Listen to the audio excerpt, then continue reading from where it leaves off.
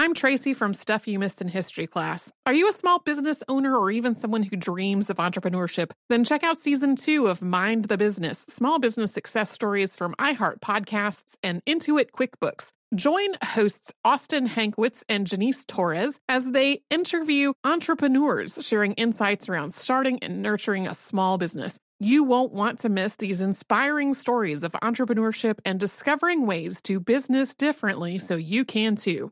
Planning your next trip? Choice Hotels' family of 22 brands has over 7,400 locations and the perfect hotel for any traveler you want to be. Like a Cambria Hotel, serving up locally inspired craft cocktails for all my folks who maybe want to meet up and talk about Mad Royals. Check into a Radisson Hotel with flexible workspaces for you strivers who listen during business travel. Or a Comfort Hotel with free hot breakfast, family-friendly pools, and big spacious rooms for the parents who listen with their kids and need a little retreat. What are you waiting for? Join Choice Privileges and start earning points toward your next stay. Find a stay for any you when you book direct at choicehotels.com, where travels come true.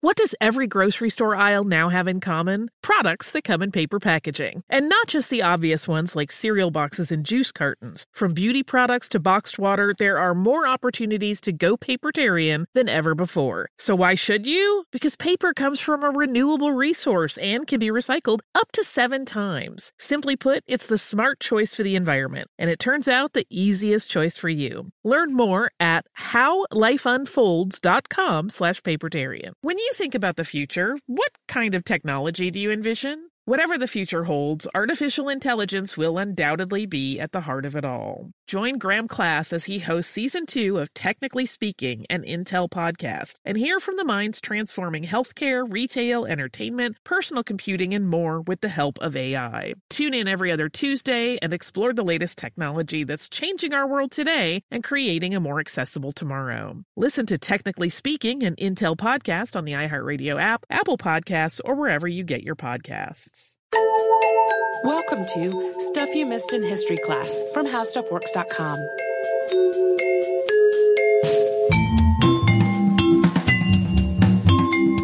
Hello and welcome to the podcast. I'm Holly Fry. And I'm Tracy V. Wilson. It's still October. It is still October.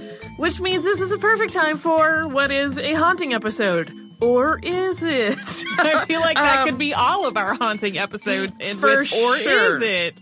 Yes, for sure. This episode is all about an alleged haunting that took place in Amherst, Nova Scotia in the 1870s. So, Canadian haunting.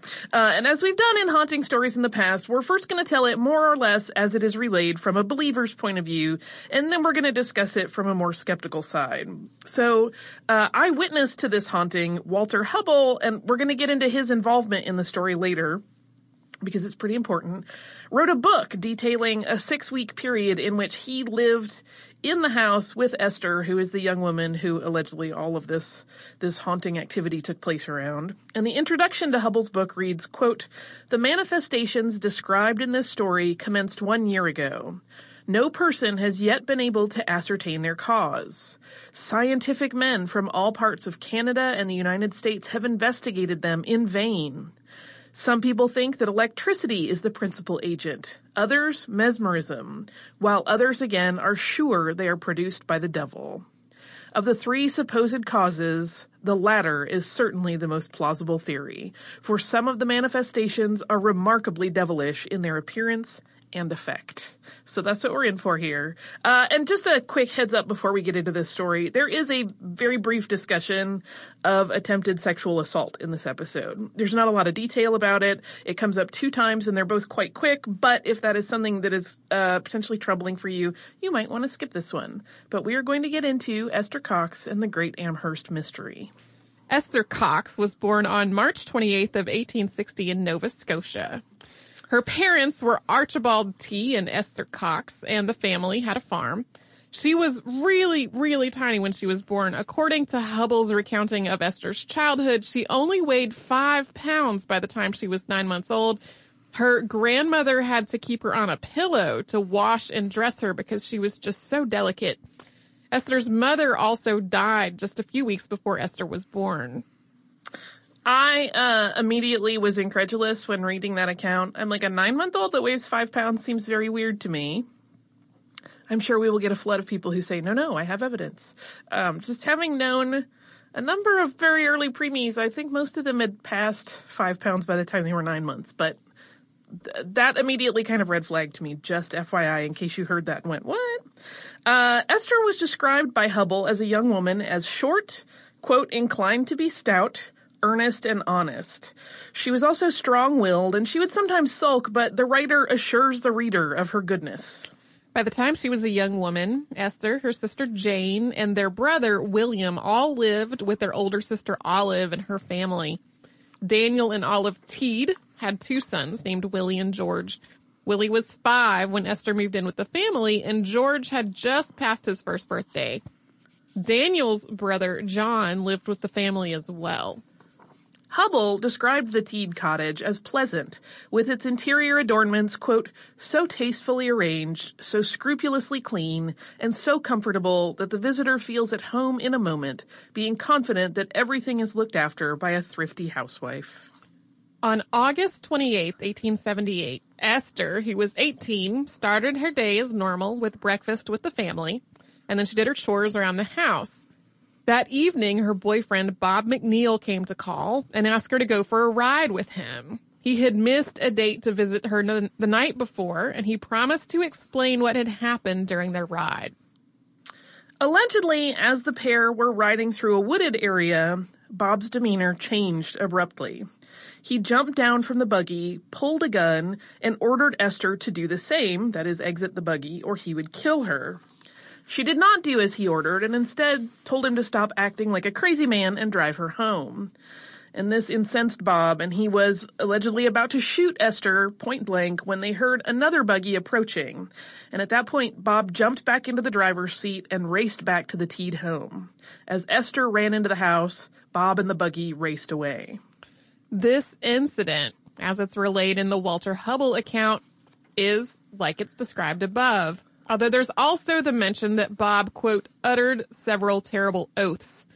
Often, though, this incident is characterized as an attempted sexual assault, and it's not clear due to the possibility that it was sanitized in publication for the sake of propriety.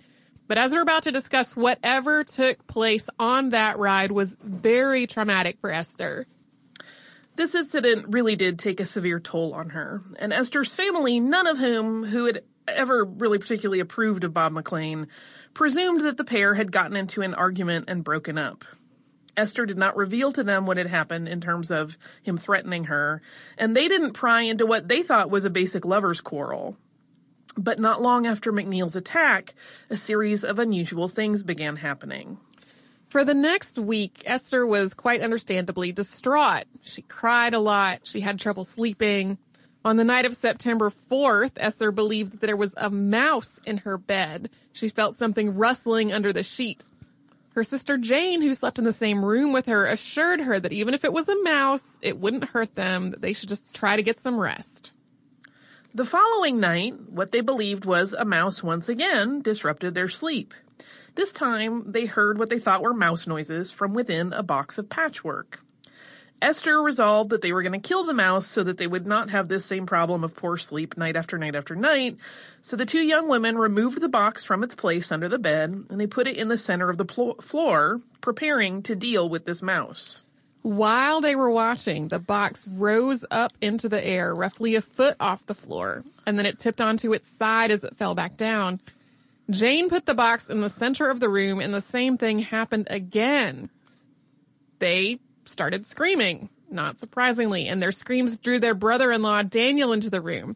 But he laughed off the account of the levitating box, insisting that they had just dreamed it or they had shared some moment of delusion. The next day, everyone went about their usual routine. But that evening, Esther felt ill and she went to bed early. Jane went to bed later, but she was awakened in the night by Esther, who had jumped out of bed and exclaimed that she was dying. Jane lit a lamp, and she saw that Esther's appearance was changed in really upsetting ways. Esther's face was bright red, her hair was standing on end, and she was shaking and gripping a chair so tightly that her fingernails had sunk down into the wood. So Jane called for help. After the adult members of the household rushed into the room, Esther's color went pale and she became very, very weak. She was assisted to her bed where she sat for a moment before jumping up and yelling that she thought she was going to burst.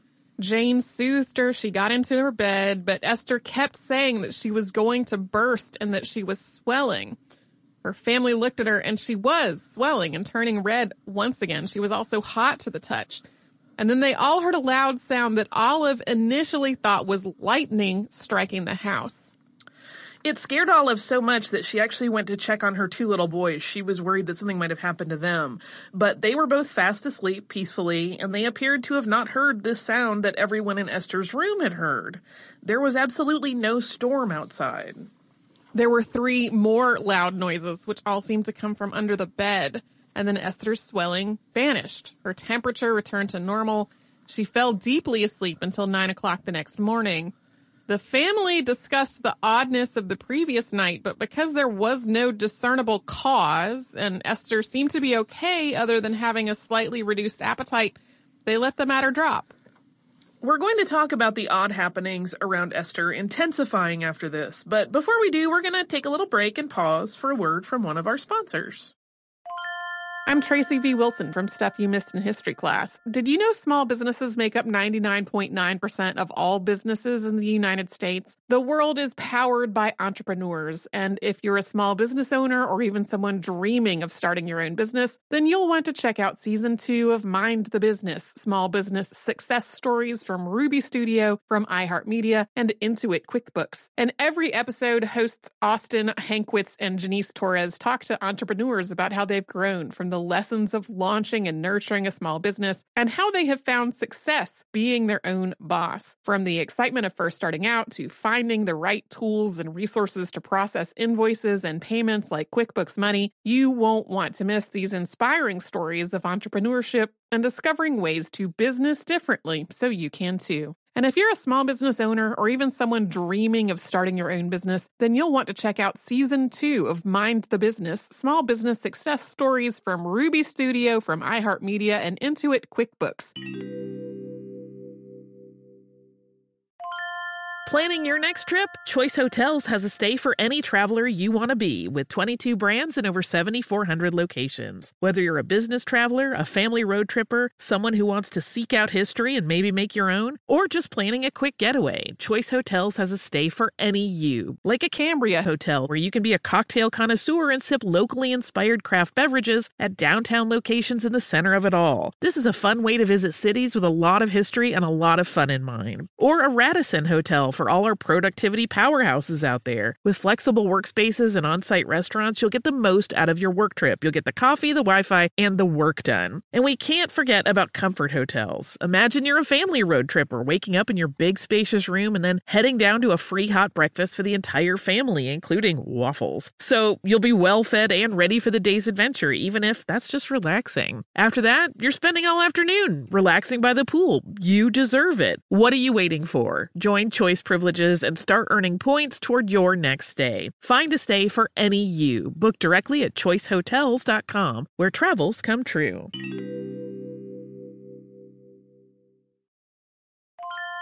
Say goodbye to complicated, expensive, and uncertain shipping, and say hello to an advantage with USPS Ground Advantage shipping from the United States Postal Service. Every business faces challenges, but shipping shouldn't be one of them. So keep things simple with clear, upfront pricing, and no unexpected surcharges for Saturday deliveries, residential deliveries, or fuel. Keep things affordable with some of the lowest prices out there, helping you counter the rising costs of doing business with a budget-friendly alternative. And keep things reliable with on-time ground shipping, ensuring your shipments get to where they need to go while maintaining your hard-earned reputation. USPS Ground Advantage is your ticket to easy, cost-effective, and dependable shipping. It's the complete delivery service your business needs to rise above the competition. There's never been a better time to turn shipping to your advantage. Learn how at USPS.com/advantage. USPS Ground Advantage. Simple, affordable, reliable.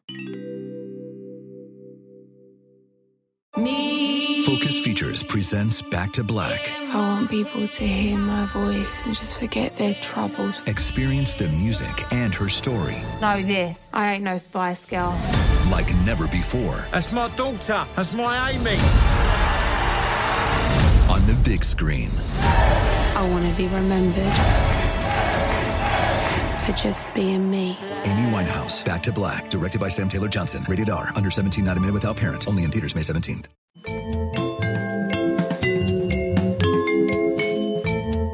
Things at the Teed house were normal for 4 nights, and then another swelling incident happened.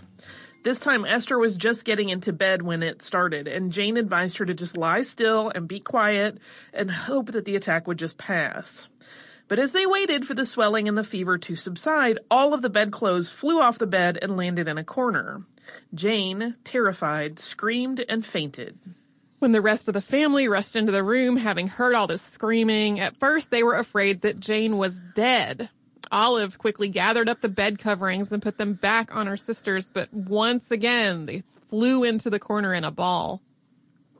The bed covers were replaced once more, and this time, Olive, Daniel, William, and John sat on the edges of the bed to keep the covers in place. Esther's pillow shot out from under her head, and it hit John in the face, which frightened him out of the room. As Esther's brother William brought a bucket of cold water to try to soothe her aching and feverish head, there were, as in the first swelling incident, several loud noises from under the bed, after which Esther's swelling vanished and she once again slept peacefully. But the next day, as the family conferred on what had happened, it was decided that they absolutely needed a doctor to check on Esther. Daniel visited the family doctor, Dr. Karit, and he described to him all that had happened. And while the doctor thought it sounded like utter nonsense, he did agree that he would go to the house in the evening and that he would stay until 1 a.m. and observe.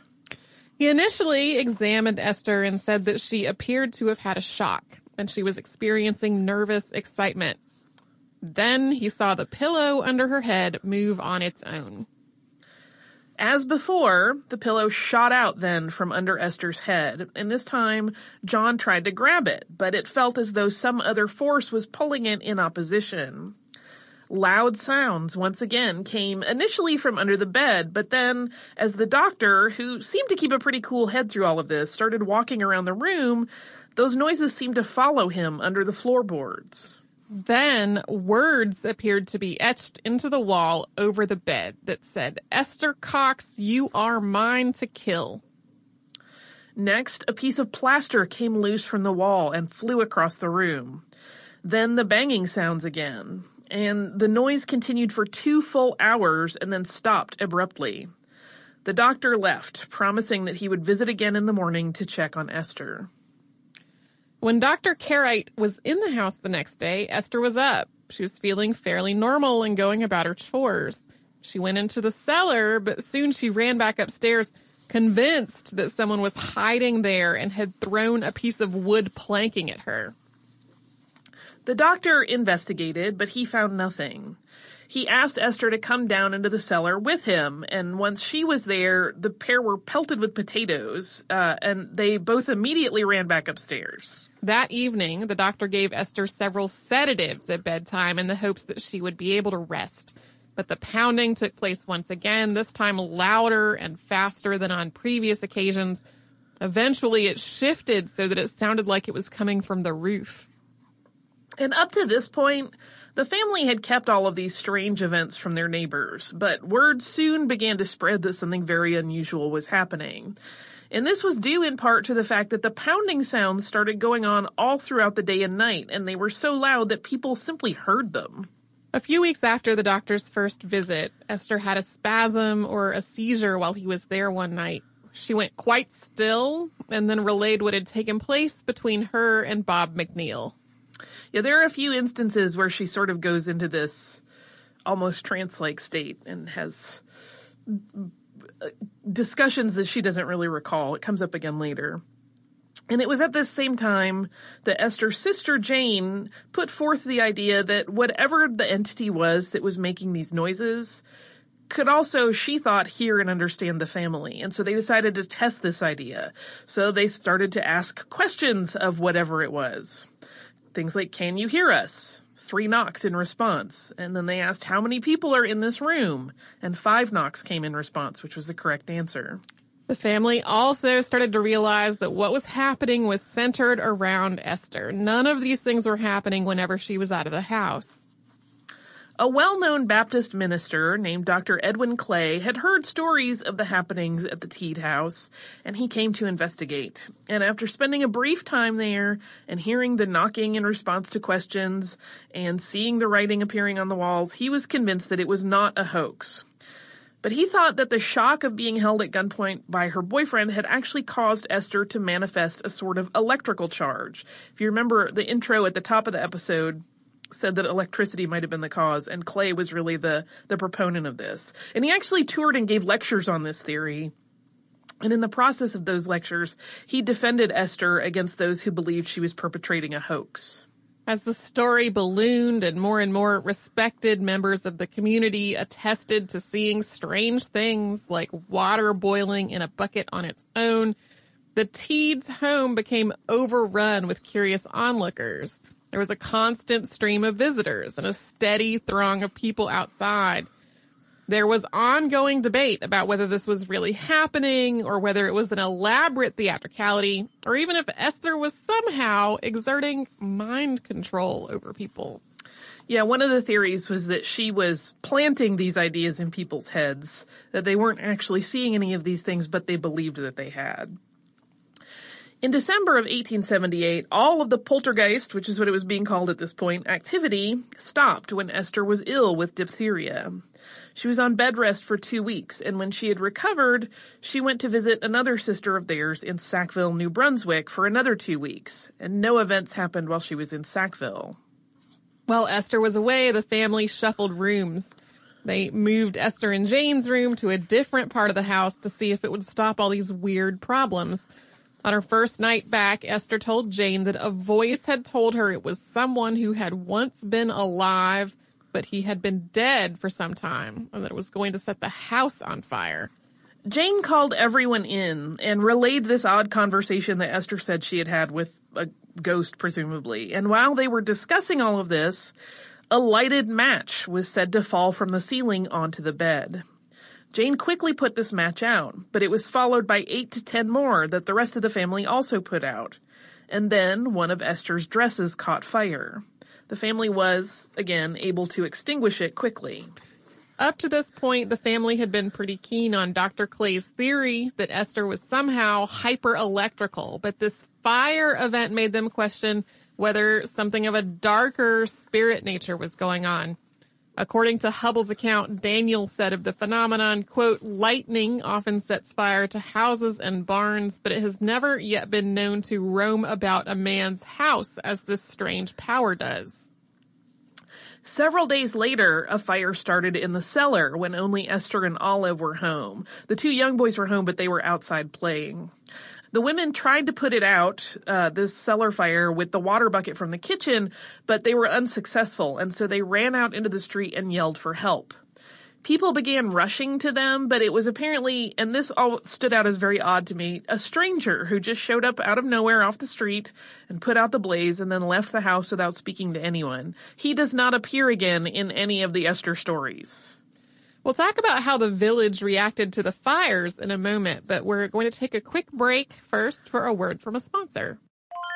I'm Tracy V. Wilson from Stuff You Missed in History Class. Did you know small businesses make up 99.9% of all businesses in the United States? The world is powered by entrepreneurs, and if you're a small business owner or even someone dreaming of starting your own business, then you'll want to check out Season 2 of Mind the Business, Small Business Success Stories from Ruby Studio, from iHeartMedia, and Intuit QuickBooks. And every episode, hosts Austin Hankwitz and Janice Torres talk to entrepreneurs about how they've grown from the lessons of launching and nurturing a small business and how they have found success being their own boss. From the excitement of first starting out to finding the right tools and resources to process invoices and payments like QuickBooks Money, you won't want to miss these inspiring stories of entrepreneurship and discovering ways to business differently so you can too. And if you're a small business owner or even someone dreaming of starting your own business, then you'll want to check out Season 2 of Mind the Business, Small Business Success Stories from Ruby Studio, from iHeartMedia, and Intuit QuickBooks.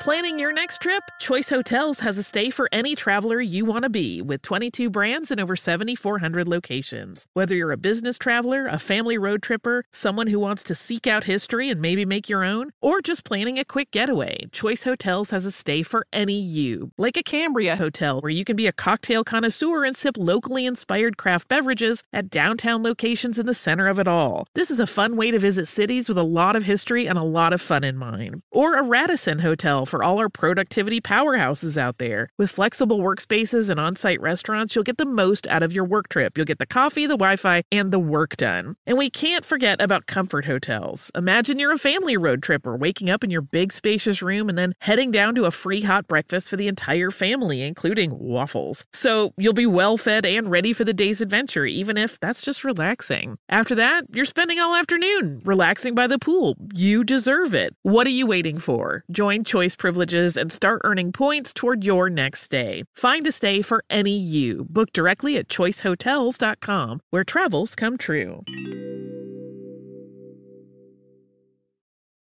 Looking to part ways with complicated, expensive, and uncertain shipping? Then give your business the edge it needs with USPS Ground Advantage shipping from the United States Postal Service. Keep everything simple with clear upfront pricing and no unexpected surcharges. Keep things affordable with some of the lowest prices out there. And keep it all reliable with on-time ground shipments. It's time to turn shipping to your advantage. Learn how at USPS.com/advantage. USPS Ground Advantage. Simple, affordable, reliable. Focus Features presents Back to Black. I want people to hear my voice and just forget their troubles. Experience the music and her story Know this, I ain't no Spice Girl. like never before. That's my daughter. That's my Amy. On the big screen. I want to be remembered for just being me. Amy Winehouse, Back to Black, directed by Sam Taylor Johnson. Rated R, under 17, not a minute without parent. Only in theaters May 17th.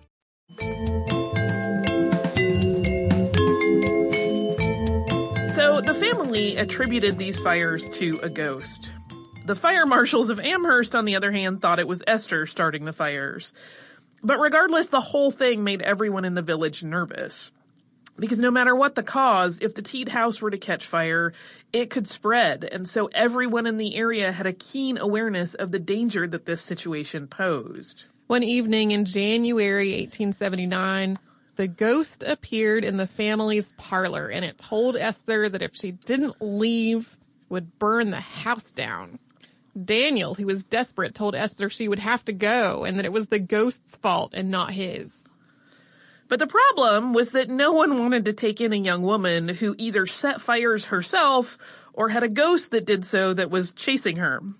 There was one neighbor, John White, who had been both fascinated by and sympathetic to Esther's plight.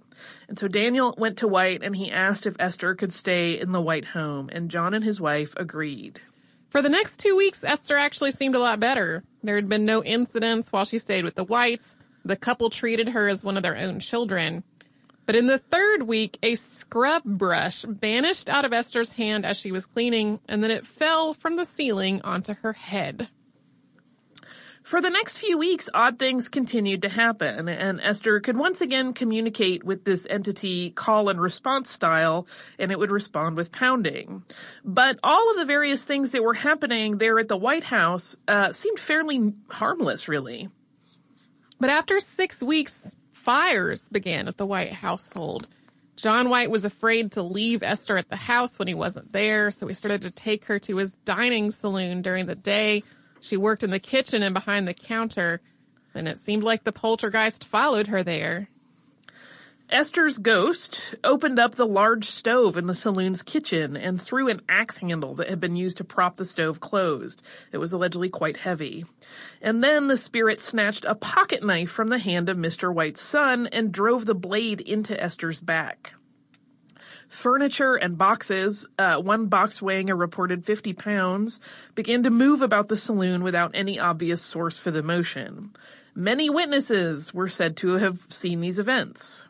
At the end of March 1879, Esther traveled once again, this time to St. John, New Brunswick. She stayed at the house of Captain James Beck and his wife for 3 weeks. and her particular problem was observed and examined by a group of science-minded men.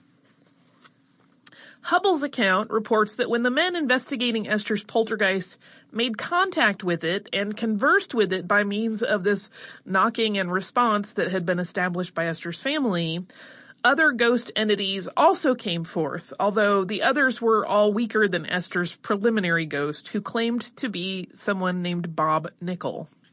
Rather than going directly back to Amherst, Esther stayed for 2 months with the Van Ambergs, who lived in the woods several miles from the village and had invited her to stay as a guest. Those weeks passed uneventfully, and Esther was allowed something of a rest from the tumult of her recent life. When she got back to Amherst, she moved back in with her sister and brother-in-law, but she continued to work for Mr. White during the day, so someone always had an eye on her. Almost immediately, unexplainable things began happening again. It was actually during this time that Walter Hubbell entered Esther's life. He was an actor by trade and wanted to travel to Amherst and determine whether all this news-making poltergeist activity was real or a hoax. He felt that his experience in creating stage illusions gave him enough knowledge to expose a hoax if there was one. He arrived on June 21st, 1879. We'll talk about it later, but there's an interesting critical essay about all of this that's like, really? That's what an actor thinks he needs to become, like, a paranormal investigator? Like, I've been in the theater. I've seen people make things look like they're happening when they're not. I can super figure out if this is a real deal or not.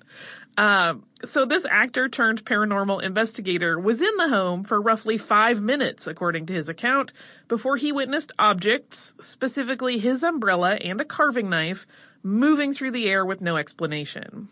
After moving to a different room, this activity continued, amplifying to the point that a large chair was hurled at him. He, at that point, decided to leave the house for a brief walk before returning.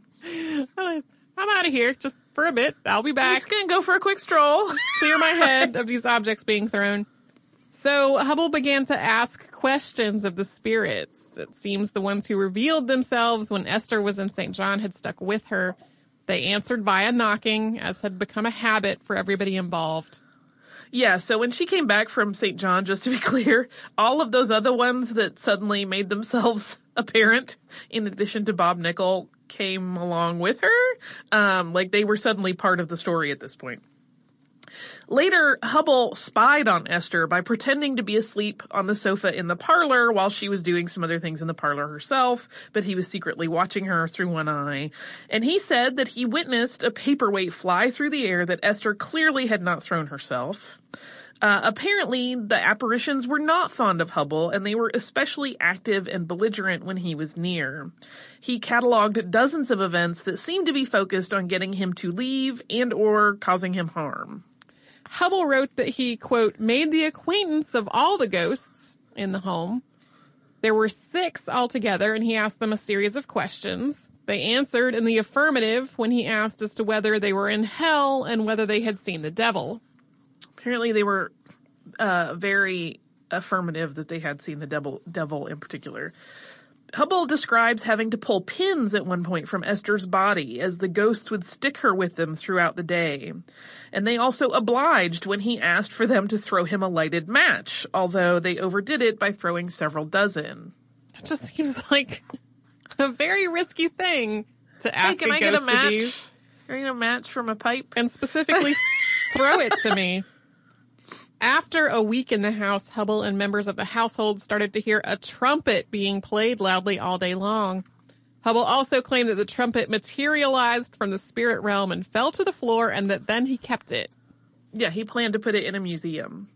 Walter Hubbell stayed at the Teed house for 6 weeks, during which he watched the ghosts hurt Esther by cutting her with a bone found in the yard and stab at her face with a fork. He also witnessed Esther falling into the trance-like states that we mentioned before, in which she spoke with the dead. He saw firsthand the painful nighttime swelling incidents that had continued since the first manifestation. As the summer wore on, the fire problem became more intense, and Esther once again was moved from the house. She returned back to the woods to the home of Mr. and Mrs. Van Amberg, where things were relatively quiet. Once Esther left the Teed home, all the cacophony there came to an end as well. But in November of 1879, Esther was found guilty of arson for the burning of a barn at another home that she was staying at briefly, that of the Davison family. And she claimed that the ghost Bob had set the fire, that the activity had started up once again, but the jury was not convinced of this whole poltergeist story. But after public outcry, she served only 1 month of her 4-month sentence. In 1919, 40 years after the events surrounding Esther and her possible poltergeist, Dr. Walter F. Prince published a critical study of the Great Amherst Mystery in the Proceedings of the American Society for Psychical Research. And in this paper, Prince makes pretty clear a case that Hubble exaggerated the details of Esther's case. Hubble, he pointed out, first published his notes on the Esther Cox case in 1879, so the year after it began and the same year that some of this was still going on. He then published a total of 10 editions of these notes, augmenting them with each printing and making quite a happy sum of money in the process. The summer after the alleged poltergeist started its disruption of Esther's life, while the haunting was still happening, she went on a tour to talk about the phenomena. Walter Hubble and John White went with her, but this tour was really a bust. In the first 2 stops, the audiences were really belligerent and heckled them. All of the other dates were canceled, and the tour abruptly ended. So as you recall, John White was the person that her brother-in-law Daniel went to desperate and said, will you please take her in?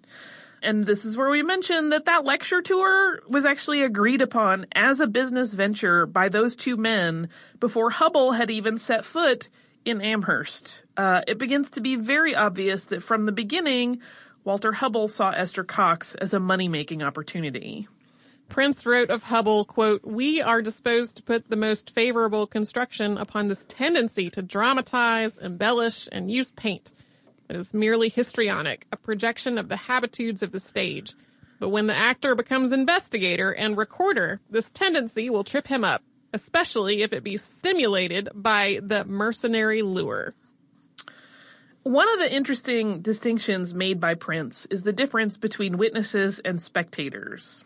And while many people are said to have seen the phenomena of the Teed house and other places that Esther was, in Hubble's first edition of his notes, there's merely the assurance that all of these claims have been corroborated, but no actual statements from anyone else. In a later edition of the book, Hubble added a statement that was signed by 16 witnesses. And Hubble himself wrote this so-called testamentary document. But Prince points out that the wording only says that the signatories believe what Hubble has written, not that they necessarily saw any of this themselves. As for Olive Teed, she apparently said some contradictory things during Hubble's account. While she is a signer of the testamentary document, she is said to have told an investigator later that Hubble had not given an accurate account, but then some years later wrote that everything in the book was true. Also, she inadvertently contradicted the Hubble account on a number of different occasions while relaying her own version of events. The details in a lot of instances just don't match up, including the fact that she later told an investigator that she had never actually seen anything fly through the air. Prince also points out that a lot of the stories running in newspapers about Esther's paranormal situation cited a common source, and that source is Walter Hubble. Hubble, in his writing, mentions stories in the paper from before he became involved, but there's no actual citations for any of those. Once he became part of the story, though, there's an abundance of citable newspaper articles. Prince's writing also addresses the possible completely mundane cause of many of the phenomena that were reported around Esther. Matches, he points out, can be easily hidden on somebody's person. There's never any mention of Esther being searched during any of these accounts. He also pokes holes in Hubble's account based on its lack of detail and points out that often no specifics are offered as to the position of Esther during various moments of this seeming paranormal phenomena. Yeah, there's not really a breakdown of like, Esther couldn't have done it, here's why. There just aren't hard details about where she was and how things were playing out. It's kind of like the thing I brought up earlier about this mysterious stranger that shows up and puts out a fire and then vanishes, and no one knows who it was, so we can't question him. There's a lot of that goes on in the book. And the next part, keep in mind this was written in 1919, so really at a time when psychiatry and psychology was still in its infancy compared to what we know today. But Prince makes a case that Esther was probably a young woman in a great deal of shock after that incident with Bob McLean, which he felt was almost certainly an instance of attempted sexual assault. And in that state, where her mental health may have been compromised, she embarked, likely subconsciously, upon the strange behavior that came to be known as the Amherst poltergeist. After Esther's brief incarceration for arson, the poltergeist Bob seems to have disappeared. Esther went on to marry twice, first to Adam Porter on March 3rd, 1882 in Spring Hill, Nova Scotia, and then again to Peter Shanahan on July 23rd, 1896 in Amherst. Esther died in Brockton, Massachusetts on November 8th, 1912 at the age of 52. This is still one of those cases that people like to point to and talk about, you know, how very realistic it all seems, that clearly this is a real haunting. And of course there are plenty of skeptics as well. I don't think it's a secret that I tend to fall on the skeptic side of things. Well, especially this is not the first haunting story we've had on the show where a haunting was purportedly happening, and mostly the family were the people who know about it, and then another person arrives on the scene and later writes a book. Yeah, that's definitely a pattern. And as the Prince essay and examination points out, like, that there were business dealings going on around this that clearly were intended to make money off of the situation, which automatically throws any accounts relayed by those people into some serious doubt. Yeah. So that is the scoop. Don't be scared of hauntings. Probably it's just somebody wanting to make a dollar. I have, though, a lot of mail about another history mystery. I have really been enjoying that mail. We've gotten so much mail about the Devil's Footprints and theories about what could have caused them. If you recall, that was the situation that happened in England where a bunch of strange footprints appeared overnight in the winter in the ice and snow. And no one has ever been able to successfully figure out what caused them. So I'm going to read a few of them because we've gotten a few.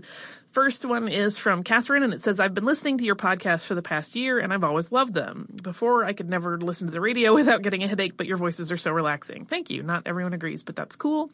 Your podcast always refreshes my desire to learn, which is especially useful while in college. Recently, I listened to your podcast on the mystery of the Devil's Footprints, and it got me thinking, what about goats? Some species of goats are able to jump high enough, surprisingly, and they have hooves. Just an idea that I had that wasn't mentioned. Give it a second thought. Goats make some sense. I don't know why goats never appeared in any of the stuff that I read. Yeah, goats make so much sense that I was immediately like, obviously goats. Why did no one think of goats? I wonder if it's the size of the prints, but some goats get quite large. But then it brings up the question of, like, why did no one hear goats jumping on their roof? There's no one satisfactory solution. Our listener, Ari, I hope I'm pronouncing that correctly, also suggested goats. They're notorious climbers, and they've got hooves. Ari says one or two could have made many prints on the ground and on roofs. It's possible, more plausible than kangaroos. Haha. Hey, I still like the kangaroo theory. This one is really, really interesting to me. This one comes from our listener, Hillary. She says, I recently listened to the podcast episode on the Devil's Footprints, and I found it really interesting. After listening, I started wondering if you came across any 21st century theories that named microorganisms living under the snow as the cause. Living organisms radiate heat, and when they stay in one place for a long time, that heat can melt the snow around the organism. For instance, the trees in this picture, which she has attached, but I cannot show you because it's audio, the trees in this picture have melted the snow around their trunks. Something like this could happen with a fungus living in the soil. The fungus could melt the snow from beneath, causing it to look like prints in the snow.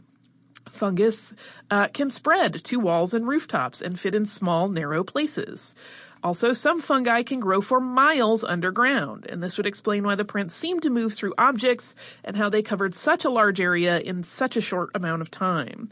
I'm not sure why this would only happen once in that area, but it is possible that the unusually cold winter triggered some unique behavior in the fungus that hasn't been seen since. I'm not a mycologist, though, so take what I say with a grain of salt. Hillary, that is a fascinating theory, and I kind of love it. That one is pretty great. I also have one from listener Meg, who writes, I listened to the episode on the Devil's Footprints just now, and I have a theory to put forth. Salt moldings. Perhaps pranksters coordinated to create many casts of salt formed into the hoof shape, which were laid out the night of the snowfall, or even perhaps, depending on the weather conditions and ground cover, several nights before. With heavy snowfall, any telltale human prints in the snow may have been unnoticeable by morning. With earlier placement of salt, there mightn't have been human footprints at all. With different people executing the plan in different locations, that might also explain the variation in presentation. One straight print line in some places, two parallel print lines elsewhere. Meg, that is also a fascinating theory. I feel like our listeners could perpetrate some of the best hoaxes mankind have ever seen.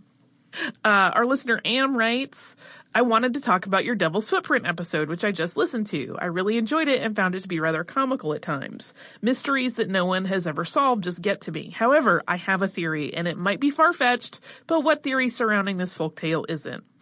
I think it's possible that a group of people got together and put hoof booties on a bunch of cats. I love this. I think this may explain how the footprints were found in so many odd places, as well as how they are described to follow each other in a narrow line. This would mean that there were a lot of cats involved, but I'm supposing that it could be a relatively low number of people. You did point out that cats are not always graceful and probably would have left other marks in the snow, like lying down, etc. So it's certainly not a perfect theory, but it's the best I could come up with. I just like the idea that someone took the time to make tiny hoof booties for kitties and then successfully managed to apply them to kitties. And then had the kitties successfully run around in them and not do the thing where they just shake their paws. Right? I don't think my cats would enjoy hoof booties at all, but they're very spoiled, so maybe less spoiled cats would do it. I don't know. And then our listener Gavin wrote one that made us both giggle with delight. And he writes, my belief is that the Reverend kidnapped the kangaroos, put sweaters on them because kangaroos don't like the cold, strapped cloven kangaroo shoes on them, and turned them loose into the night. Though this is probably not what happened. It's funny thinking about someone trying to put a sweater and shoes on a kangaroo.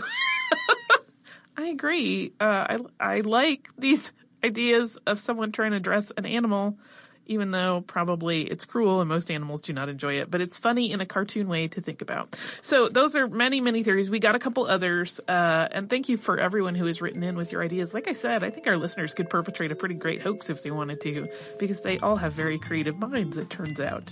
If you would like to write to us, you can do so at historypodcast@howstuffworks.com. You can also find us across the spectrum of social media as Missed in History and at our website, missedinhistory.com. If you would like to visit missedinhistory.com, you will find an archive of every episode of the show that has ever existed and show notes for any of the episodes Tracy and I have worked on in the last several years that we've been on the show. So we encourage you, come and visit us at missedinhistory.com.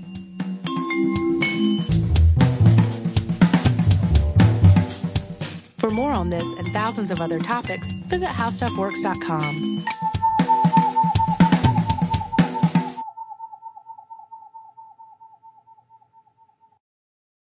Xumo Play is your destination for endless entertainment. With a diverse lineup of 350-plus live channels, movies, and full TV series, you'll easily find something to watch right away. And the best part? It's all free. Love music? Get lost in the 90s with iHeart 90s, dance away with hip-hop beats, and more on the iHeartRadio music channels. No logins, no signups, no accounts, no hassle. So what are you waiting for? Start streaming at play.xumo.com or download from the app and Google Play stores today. All you can stream with Xumo Play.